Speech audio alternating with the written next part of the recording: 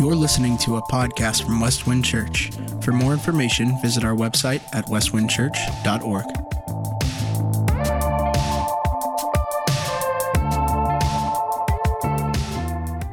Well, good morning.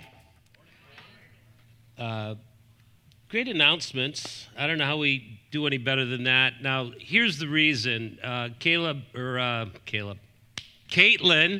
you guys were buddies, right? All right, youth ministry.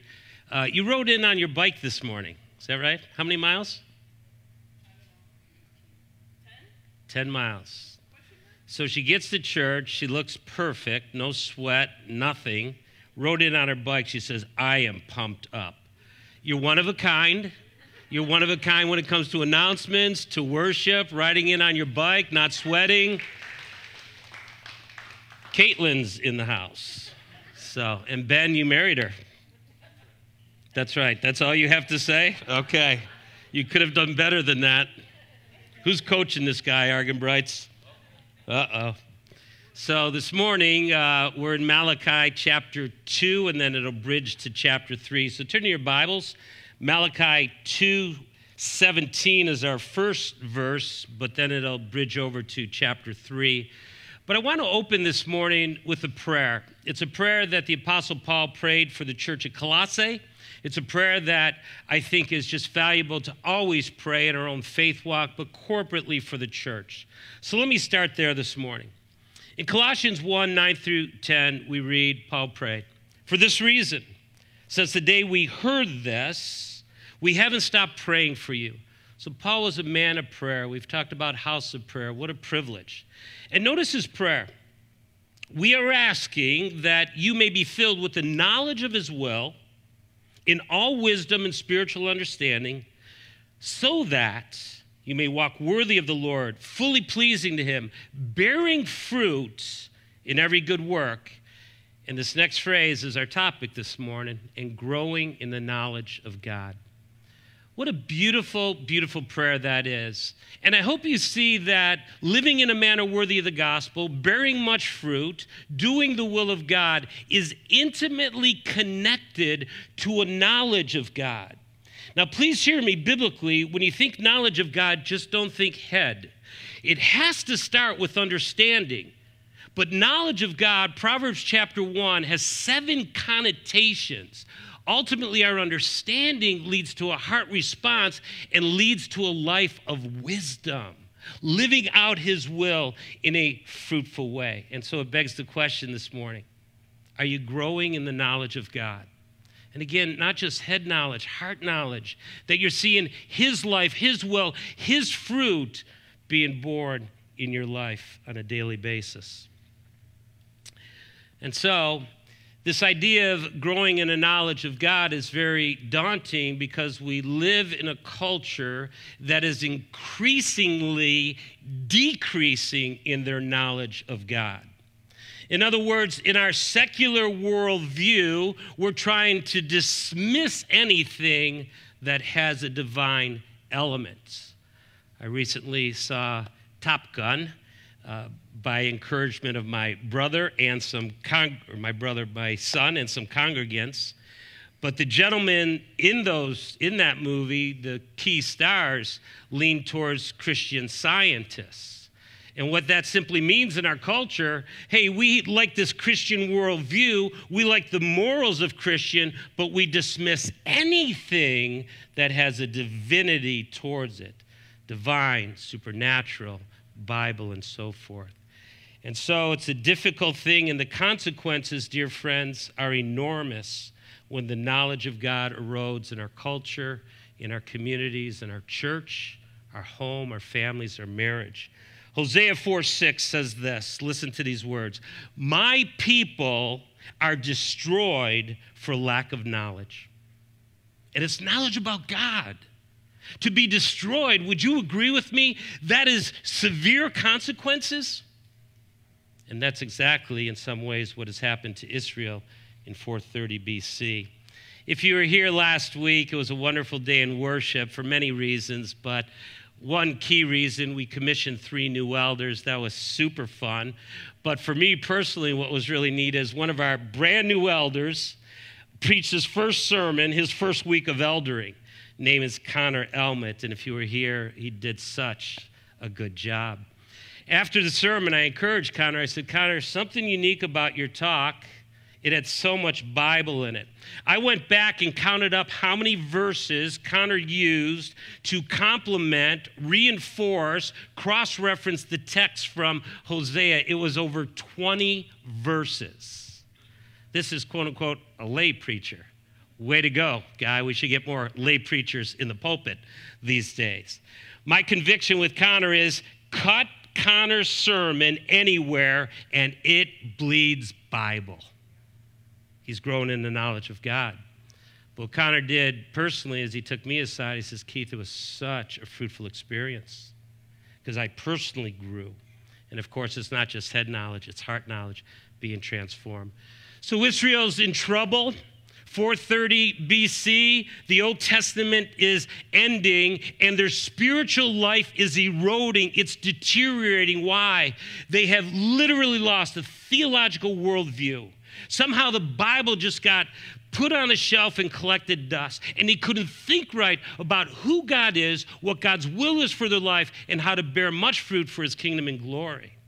And so to preface our passage this morning, I want to do a little review in Malachi. I want to look at three things that deteriorated in their corporate life and personal life because of their lack of a knowledge of God. So if you have your Connect card, we'll start there. So deterioration number one, they were ignoring God's word. And friends, again, go back to Hosea, the consequences are enormous. My people are destroyed when they ignore my word. And so there's a pattern in the book of Malachi. I hope you've discovered it. God will say something to his people. They respond harshly, critically of God, and then he engages and tries to bring correction. Thank God for his gracious instruction in our life. Thank God that he would choose a messenger like Malachi, and that's what the name Malachi means, my messenger, to bring his word when Israel was so drifting from the Lord spiritually. And so let me show you that pattern. You might recall in Matthew or Malachi 1 how it starts out. Here's what God says, Israel, I have loved you, says the Lord. But you say, how have you loved us? That pattern is repeated 7 times, this debate back and forth. Israel's frustrated with God, and God's nurturing them, encouraging their heart to walk with him. Now, the question I had to ask is, the Old Testament, just if we limited it to the 39 books, right? Genesis to Malachi, it's just inundated with truth of the love of God. So not only experientially redeeming them from Egypt, remember we've already looked at that, that's the covenant love is based on, redemption. I redeemed you for a covenant love relationship. But everywhere you turn in the Old Testament, you see the love of God. So how did they forget it? How did they neglect God's word? Let me do a little review. Hosea 11:1 states, when Israel was a child, notice this, I loved him. And out of Egypt, I called my son. Again, remembering redemption. I called my son, the intimate father-son relationship out of Egypt. I love you, Israel. Then Lamentations, many of you have memorized this. It's a tremendous verse. The steadfast love of the Lord never ceases. His mercies never come to an end. They are new each and every morning. Great is whose faithfulness? God's. That's that hesed love, that covenant love, that faithful love. Every day you and I wake up to the mercies of God. That's God's love, dear friends. How did they forget it? And then Jeremiah 31:3, when you put Jeremiah chapter 31 and 33 together, it's all about the new covenant. We're going to hit that this morning. But look at these beautiful words. I have loved you. Notice the phrase, what kind of love, people? With an everlasting love. That's a love that never ends, that never ceases. It is perpetual. It is ongoing. It's not fickle love. It's faithful love. Therefore, I've continued my faithfulness to you. And so, dear friends, I would suggest this, that Israel had a severe case of biblical amnesia, or what we call in modern times biblical illiteracy. And I want you to know something. What was true then is so true now. The deterioration of biblical awareness in our culture and our churches is just enormous. You know, the average home has over 6 Bibles in their home in America. The average home, 6+ Bibles. That's wonderful news, isn't it? But guess what the data is? We are not increasing in our knowledge of God and worship of our knowledge of God and togetherness as a church and community. No, it's decreasing. Yeah, we have the book, but we're not engaging the book. But then there's another issue that James, the brother of Jesus, brings up. He said to his audience, hey, just don't be hearers of the word, but do what it says. That's so important. To lean into the knowledge of God, to remember his word. Deterioration number 2, and this gets harder, folks. It's a tough sermon to write, to be honest with you. Slandering God's character. Now, you might think, wow, that's a pretty harsh phrase. Stick with me. I'm going to show it to you. It is unbelievable of how the children were treating their heavenly Father, if I can use that metaphor. So Israel was guilty of gossiping and complaining about God to one another. In other words, his name was being deteriorated in the community. That's what gossip and slander does. Let me show it to you. Malachi 1:6.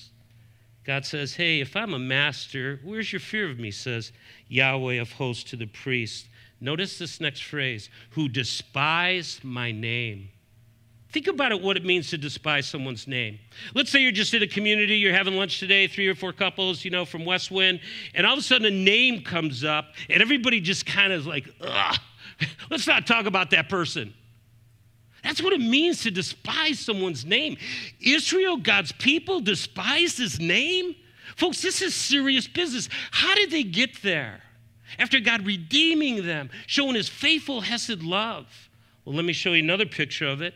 Malachi 2:17, they complain, where is the God of justice? And so they're calling God out. Wait, if you're holy, you should be just. Well, if you're just, how come you're not punishing sinners? Well, they forgot that they're sinners. And that's the sad thing. And so despising God's name.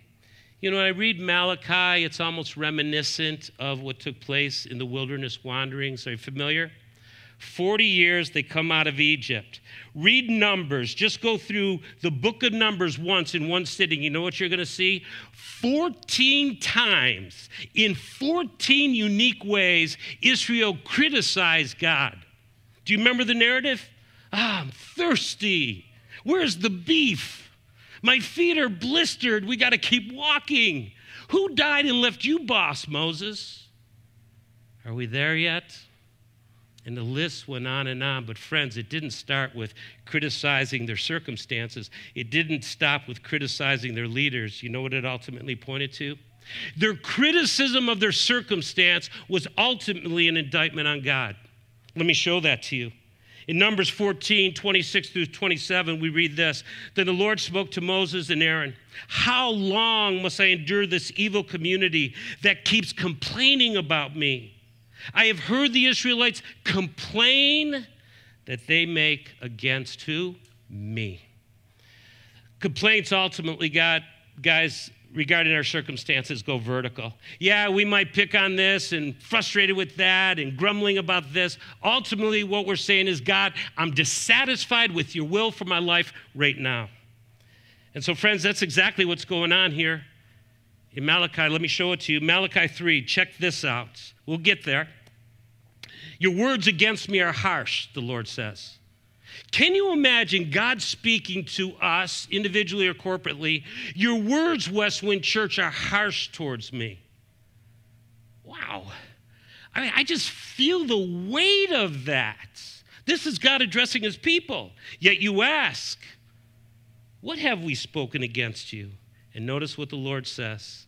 It is useless to serve God. That's what Israel is saying. We've served you these past 1,000 years as a people of God, and look at what you've given us. The temple isn't as cool. Persia still's got his hand on us. We got enemies all around. I'm just not happy with my circumstances. And they push back and they complain. So the question is, what is the remedy? And so, friends, I want to take you back to what I shared a few weeks ago. I believe this with all my heart. We're going to do it at communion today. The remedy continually is remembering God's fingerprint in your life. Remembering his God works in your life. Remembering the God stories. Friends, if we neglect to remember, guess what? We're going to fall prey to this kind of grumbling and complaining, slandering God's name. So, can I give you a few thoughts about remembering? How many of you grew up in a Christian home? Let me just see your hands. I'm just curious. Do you remember and thank God for that? Thanking God for your heritage, thanking God that you heard the gospel early on. How many of you grew up with me in a non-Christian home? Just me. Okay, there's 3 of us. Way to go, you guys. But remember the day of your salvation, when God redeemed us from the pit. Folks, I'll never forget that. I'm a first-generation Christian. I'll never forget the day my mom came to genuine faith in Christ at my baptism. Remember when cancer struck a loved one, a family member, or a dear friend, and you prayed and God worked and they're cancer-free today. Remember when you were wondering how you're going to pay the bills or what the next chapter of employment was. And God opened the door. He was sovereign and provided for you. Remember the mentors in your life. Who are they today? I was with some of my mentors a few weeks ago. Men I've known for over 30 years, elders when I was a youth pastor, still mentoring and feeding into our lives. Remember and thank God for those kind of people. Remember divine appointments. When was the last time you had a divine appointment? Where all of a sudden something happened, God did it, you knew it was his design, and your path, your trajectory changed. Let's remember. Speaking at a men's retreat a few weeks ago, I talked a little bit about this because I did 3 talks on Malachi. And I talked about this remembering. A senior man, 80 years old, Kenny, I've known Kenny now for 35 years, dear friend. He says, Keith, I'm going home and I am going to start remembering more. And what he's going to do is he's going to pull things out of the archives and put them around his home. And every time you walk into this room or you walk into this space, or you hop into your vehicle, there's something to remember the God story in your life. You go to my office right now. I would encourage you, just stop by, look around the office. Guess what? It's nothing but memories. Forget about the books, okay? By the way, I'm giving some of those away if you want some books. I got too many. But there's so much paraphernalia. A staff from Kenya, and I remember the week privileged to be a part of a discipleship training school, and photos and trinkets. I got this beautiful compass that was given to me by a dear friend, John Klein. I'll always remember that compass. Keith, stay focused. Fix your eyes on Jesus. Remembering. Throw up the pictures. Put out the paraphernalia. Let God's story remind you of then so you can endure today. Deterioration number 3, and this, it gets worse. Hardening one's heart. And really that's what happened to Israel, folks. In Malachi, 7 times they had a sarcastic response to God engaging them. I love you. Oh, really? Where have you loved me? Oh, you're defaming my name. Oh, yeah? Really? How have we done that? Next week, it's a hard one. Robbing God. Oh, yeah? How have we done that? There's all this pushback, like you can put it in God's face. What amazes me is God puts up with us. Because we've done some of this too, folks. Their heart has gotten hard. Now look at Malachi 2:17. This is our text this morning. You have wearied the Lord with your words, yet you ask, how have we wearied him?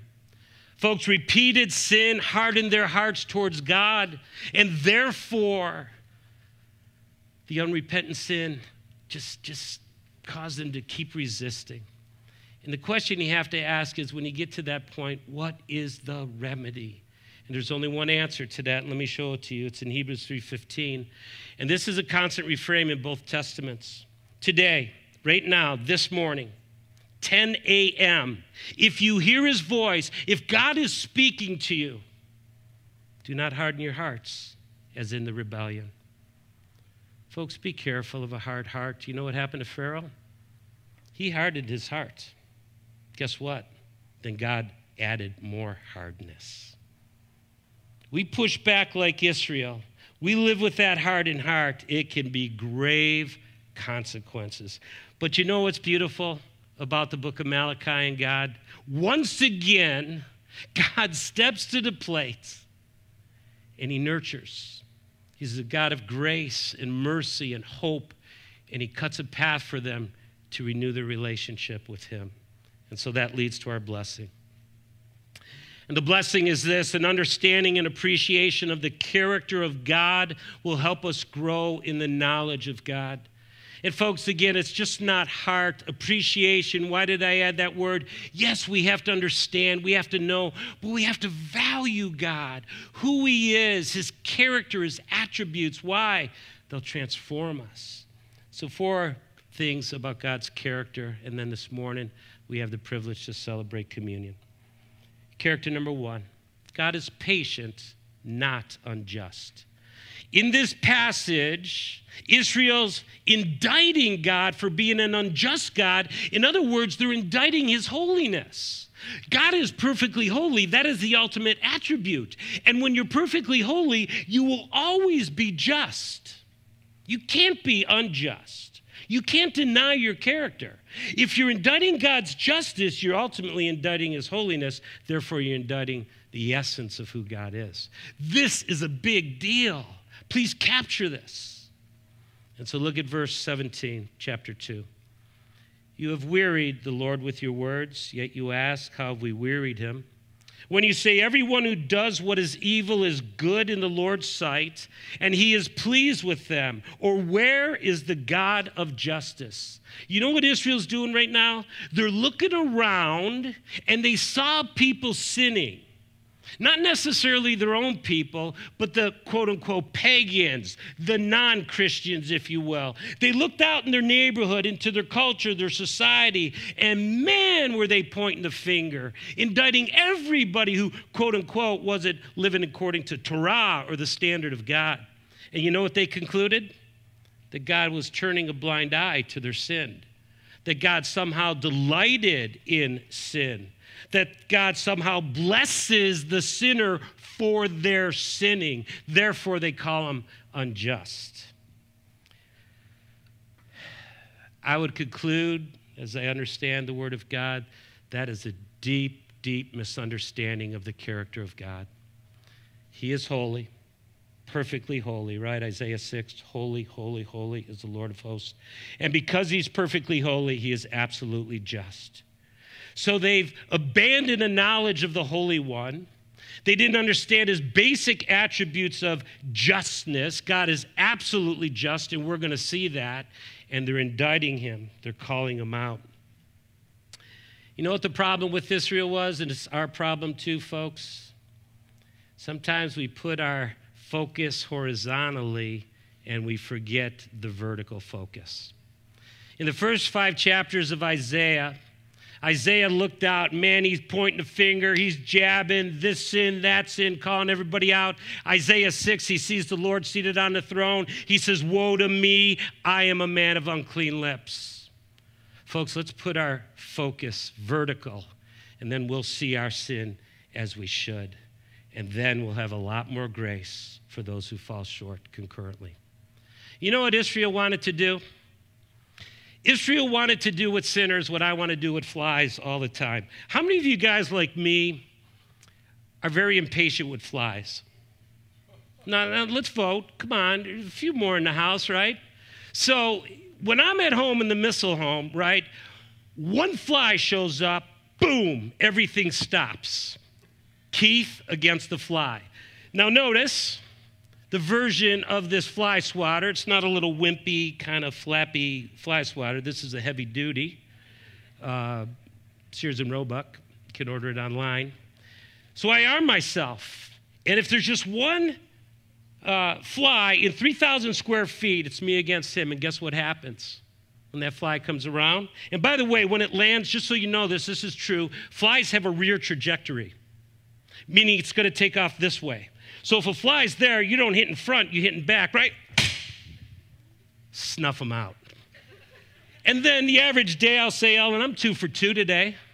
That's like a good day with the fly. Why do I share that dumb illustration? Actually, it's a pretty good one. That's what Israel wanted to do with sinners. But you know what they forgot? They forgot they were part of the sinful community. If God treated us like that, do you know what that means for you and me? We get snuffed out today. He doesn't treat us according to our sin. He's patient with us. Yes, justice will come, and it ultimately came at Calvary. Can I show you a few beautiful verses about his patience in the New Testament? Let me show it to you. Romans 2:4. Please don't miss this, guys. This is transformational. Or do you despise the riches of his kindness, restraint, and patience, not recognizing that God's kindness is intended to do what? Lead you to repentance. His patient kindness leads us to repentance. 2 Peter, the Lord does not delay his promise, as some understand delay, but is patient with you, not wanting any to perish, but all come to repentance. Paul talked about his own personal testimony in 1 Timothy chapter 1. He says, Christ Jesus demonstrated his extraordinary patience with a persecutor of the church, a guy who murdered Christian, who was so anti-Jesus. Extraordinary patience. Let me ask you a question this morning. Are you thankful for God's patience in your life? Because I tell you, folks, if God wasn't patient with me, he'd have a big old fly swatter and snuff Keith out pretty quickly. And I say that sincerely. Thank God for his patience. Israel forgot that God was patient with them. Look at the indictments. Look at how they were treating God. If anybody deserved to be snuffed out, it would have been Israel, but he's patient. So let's stand in awe of a patient God. And his patience is kind. It's gospel. It leads us to repentance as it did the Apostle Paul. Thank you, Lord. Now, you might wonder, is there a day coming? There is a day coming, so never abuse God's grace and patience. Nahum 1:3 says this, the Lord is slow to anger, but great in power. The Lord will never leave the guilty unpunished. There's coming a day, as we're going to see in our passage today, sin has consequences, yes, but he's patient. He brings us to repentance. He wants to transform us through Christ. But there's coming a day where the guilty will stand before the great white throne of God. Character number 2, God is redeemer, not condemner. And again, worldview here, folks. This is how some people in our culture view God, that he's harsh, he's against us, he's a cosmic killjoy. He is not. Yes, he's just. Sin will be taken care of. There's consequences. But ultimately, you want to know the character of God? Redeemer. It's a beautiful picture of who he is. So where do I get that from? Look at Malachi 3:1. This is a beautiful promise. See, I'm going to send my messenger, and he will clear the way before me. Then the Lord you seek will suddenly come to his temple, the messenger of the covenant you desire. See, he is coming, says the Lord of hosts. I believe this. When you think about the prophecies and the fulfillments from Old to New Testament, Malachi chapter 3, verse 1 is the clearest gospel passage we have in the Old Testament. It is just so precise. God is going to send his messenger. And by the way, if you're taking notes, there's 2 messengers. Don't miss this from this verse. And so, when Israel was at their worst, God was at his best, sending forth his messengers. Let me talk about 2 messengers. Messenger number 1, to prepare the way for the Messiah. And I think you already know who that is, right? If you're Bibled, we're talking about John the Baptist. Make no mistake about it, Jesus points specifically in Matthew 11 to Malachi 3. He's quoting Malachi. So let me read that to you. Jesus declared, but what do you see? Go out. A prophet? Yes, I tell you, and far more than a prophet. This is the one it is written about. Look, I am sending my messenger ahead of you. He will prepare your way before you. And so basically in Matthew 11, what is Jesus doing? He's pointing back 400 years to my messenger, John the Baptist, who prepared the way. John's ministry was quite remarkable. It was short-lived, but it's summarized in John chapter 1. Let me share that with you. The next day, John the Baptist saw Jesus coming toward him and said, "Here is the Lamb of God who takes away the sins of the world. This is the one I told you about." Hone in on that phrase. So Jesus shows up. John's ministry is full-blown. He says, there's the Lamb of God who takes away the sins of the world. And what does he say to his disciples? I've been telling you about him all along. John prepared the way for the Lord. And from that time on, what happened? John's disciples followed Jesus. John decreased. Jesus increased. John fulfilled his mission. Number one. Number two, Jesus, who will inaugurate the new covenant. Look at Malachi 3:1b. Then the Lord you seek will suddenly come to his temple. Notice this next phrase, it's really beautiful. The messenger of the covenant you desire, see, he is coming, says the Lord of hosts. Who's the messenger of the covenant? It's Jesus Christ the Messiah. John the Baptist prepares the way. Jesus, the messenger of the covenant, shows up, and the new covenant gets inaugurated. How? We're going to celebrate it in his blood. You know what Jesus was able to do that Israel wasn't? Fulfill every covenant demand. He lived a perfect, sinless life. He was the unblemished lamb. He loved the Lord his God with all his heart, mind, soul, and strength. There wasn't any blemish in his life. He came to do what? Pay the ransom, shed his blood, his precious blood, give his life for you and for me. So he died, he buried, rose from the grave. He lives today, seated at the right hand of the Father, ever interceding for us. That is the new covenant. And friends, when you and I put our faith and trust in him, we become children of God, sealed by the Holy Spirit, indwelt and empowered by the Spirit. And the list goes on and on. What a remarkable thing. And so this idea of redeeming versus condemnation is summarized in a very familiar verse to you. Let me share it with you. John 3:16 through 18. Sometimes we only quote the front end. Let's look at the whole passage. For God loved the world in this way. He gave his one and only Son, so that everyone who believes in him will not perish, but have eternal life. For God did not send his Son into the world that he might condemn the world.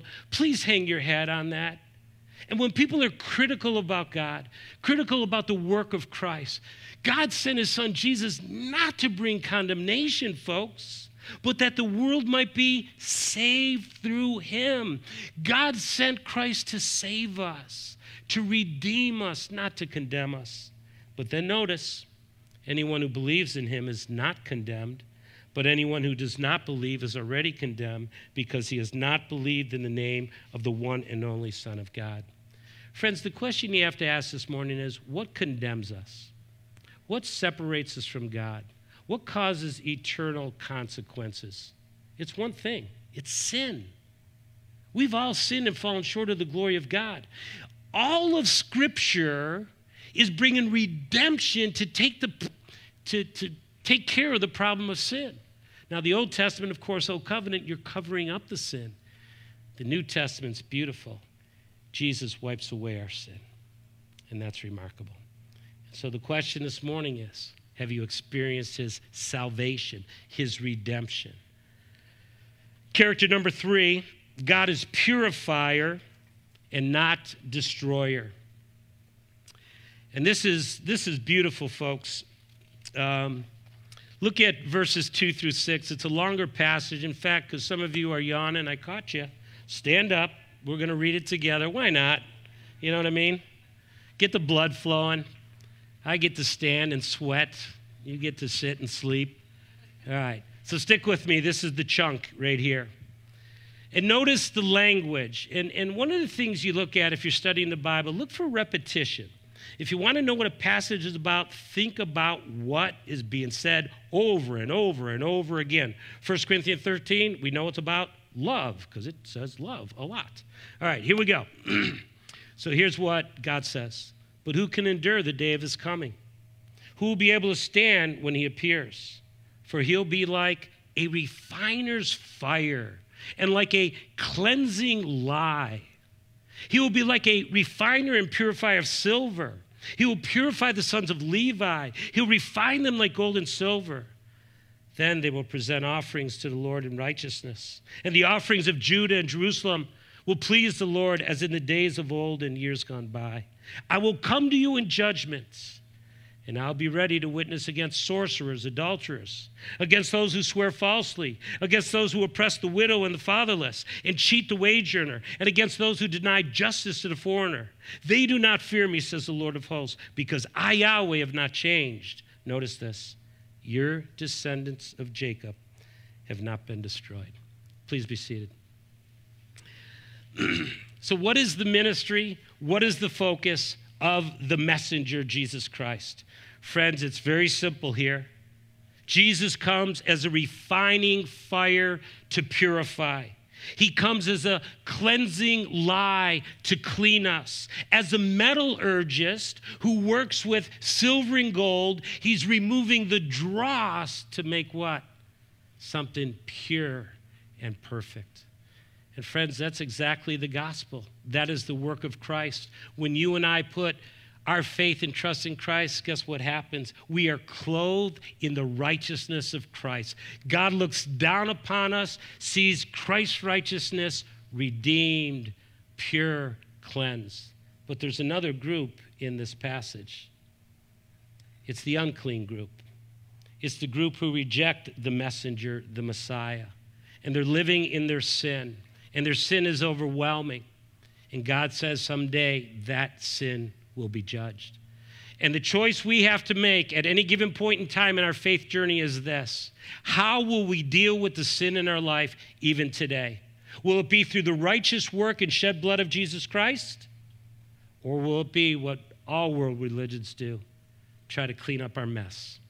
That's the choice. And when we say yes to the Messiah, when we say yes to Jesus Christ, God's messenger, we have the privilege, folks, to be purified, to become what Paul said, a virgin ready to meet the bridegroom at the wedding feast. And so Revelation 7 culminates with these beautiful words. After this I looked, and there was a vast multitude, notice, from every nation, tribe, people, and language. There's no better way you can describe the multitudes in heaven that have embraced the messenger, the Messiah, the Redeemer, which no one could number, standing before the throne and before the Lamb. They were robed in white. That's not their righteousness. That is the righteousness of Christ, imparted, technically imputed to us, his finished work. With palm branches in their hand, peace people. And they cried out in a loud voice, salvation belongs to who? To our God who is seated on the throne. And to who? The Lamb. The Lamb slain from the foundation of the world. John said, behold, the Lamb of God who takes away the sins of the world. Today we'll celebrate the Lamb of God, his shed blood, his perfect life. Now in conclusion, character number 4, and this should really super encourage us. God is unchanging, never vacillating. Look at verse 6. You want to talk about dealing with their justice indictments?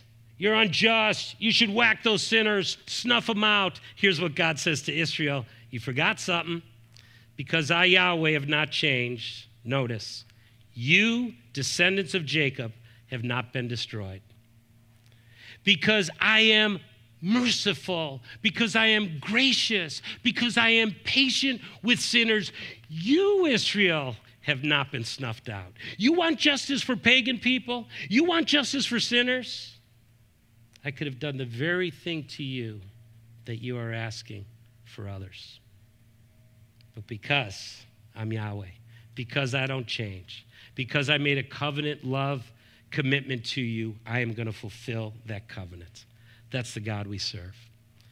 2 Timothy 2:13, if we are faithless, he remains faithful because he cannot deny himself. I remember early on in my faith journey, this is one of the verses that I hung my hat on. God is constant. The key word, big word, elders like it, you might not, immutable. He doesn't change. He's not fickle. He doesn't vacillate. He's not tossed around like the wind. God is a constant presence in our life, and we can count on him. He's never changing. He's immutable. And so what do we do with that? I hope, as God wanted Israel to do, to stand in awe of him. He's gracious. He's redeeming. He's calling us to himself. He's sending a messenger, John the Baptist, for the ultimate messenger, the Redeemer, Jesus. James, the brother of Jesus, said this: every good and perfect gift is from above, coming down from the Father of heavenly lights. Notice this next phrase: who does not change like shifting shadows. He chose to give us birth through the word of truth, that we might be a kind of first fruits of all he created. And so 3 things to close out as we prepare for communion. How do we respond? Number 1, and please hear me, and I say this sincerely to each and every one of us. Israel just seemed to love pointing the finger elsewhere, indicting those around them for their sin. But they had a hard time doing what James, the brother of Jesus, said, looking into the mirror, looking into the law of God, looking into Christ. And so it starts with us, folks, and the thing that God calls us to do is what John the Baptist called to do in Jesus: repent, for the kingdom of heaven is at hand. Next week, we're going to talk more about repentance. And what it means is I'm going the wrong way, I'm going to turn and go the right way. Start with yourself. Be more like Isaiah. Experience God on his throne. Woe to me, I am a man of unclean lips. Do what 1 Corinthians 11 says. Examine yourself. That's repentance. Secondly, renew. In other words, let's grow in the grace and knowledge of our Lord and Savior Jesus Christ. Sometimes I hear from sincere believers who love the Lord, Keith, Pastor, I'm stuck. Any way to help me get unstuck? Or I need something new to get my faith journey alive and fresh. Yes, there's a ton of resources. But one of the things we talked about this past elders meeting is one of the best things you can do is be in an accountability relationship. I know there's a gals Bible study that meets during the week and then one on Friday. They're in an accountability relationship. They're growing together in the grace and knowledge of our Lord and Savior Jesus Christ. That is the premise of D groups. We're going to do stuff here during the week, and when we come back together, we're going to contribute to each other. Have accountability partners. People hold you healthily accountable to keep growing. 2 Peter 3:18. Grow in the grace and knowledge of our Lord and Savior, Jesus Christ. To him be glory, both now and to the day of eternity. Amen. And then finally, we've already touched on this, remember. I've been so inspired through Malachi to remember. I think the premise, the foundation of communion, as we'll celebrate this morning, is to remember. And so I want to invite our elders and their wives to come. We have Greg and Cheryl over here and Jim and Jane over here. This is going to be the first time we're serving communion since COVID in a very personal way. And so what we want to do is, after I read these scriptures and make a few comments, we want to give you the opportunity, as you feel led, to just come up. Greg and Cheryl, Jim and Jane, they'll serve you. We just want to bless you and just have a really special time as we celebrate communion. But let's think through what Paul said to the Corinthian church and to us. He said, "For I received from the Lord what I also passed on to you. On the night when Jesus was betrayed, the Lord took bread, gave thanks, broke it, and said, 'This is my body, which is for you. Do this,' how? 'In remembrance of me.'" When you eat the bread this morning, think about the messenger. Think about what God had intended all through the Old Testament. Everything was forecasting Messiah. From the lamb being slain in the temple, the blood being shed, the types pointing to Jesus, the messenger to come. He came and he gave his body. He was broken so we wouldn't have to. In the same way, Paul says, after supper, He also took the cup and said, "This cup is the new covenant established by my blood. Do this as often as you drink it," notice, "in remembrance of me.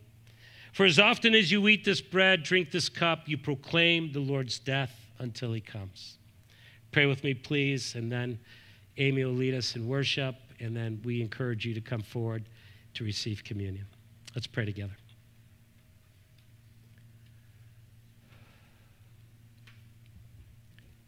Father, we look back on the most significant event in history, 2,000 years ago when Jesus said yes. He became obedient to the point of death, even death on the cross. And we thank you today for the new covenant established in Christ's blood, the precious blood of the Lamb. We thank you that Jesus fulfilled every aspect of covenant love relationship with you. So, Father, as we say yes to Christ, as we come to know him as Savior and Lord, and live in this covenant love relationship, help us to remember. We've been redeemed from Egypt, from slavery, from bondage to sin. You've forgiven all our sins, past, present, and future. Cast them as far as the east is from the west. Hallelujah to the Lamb.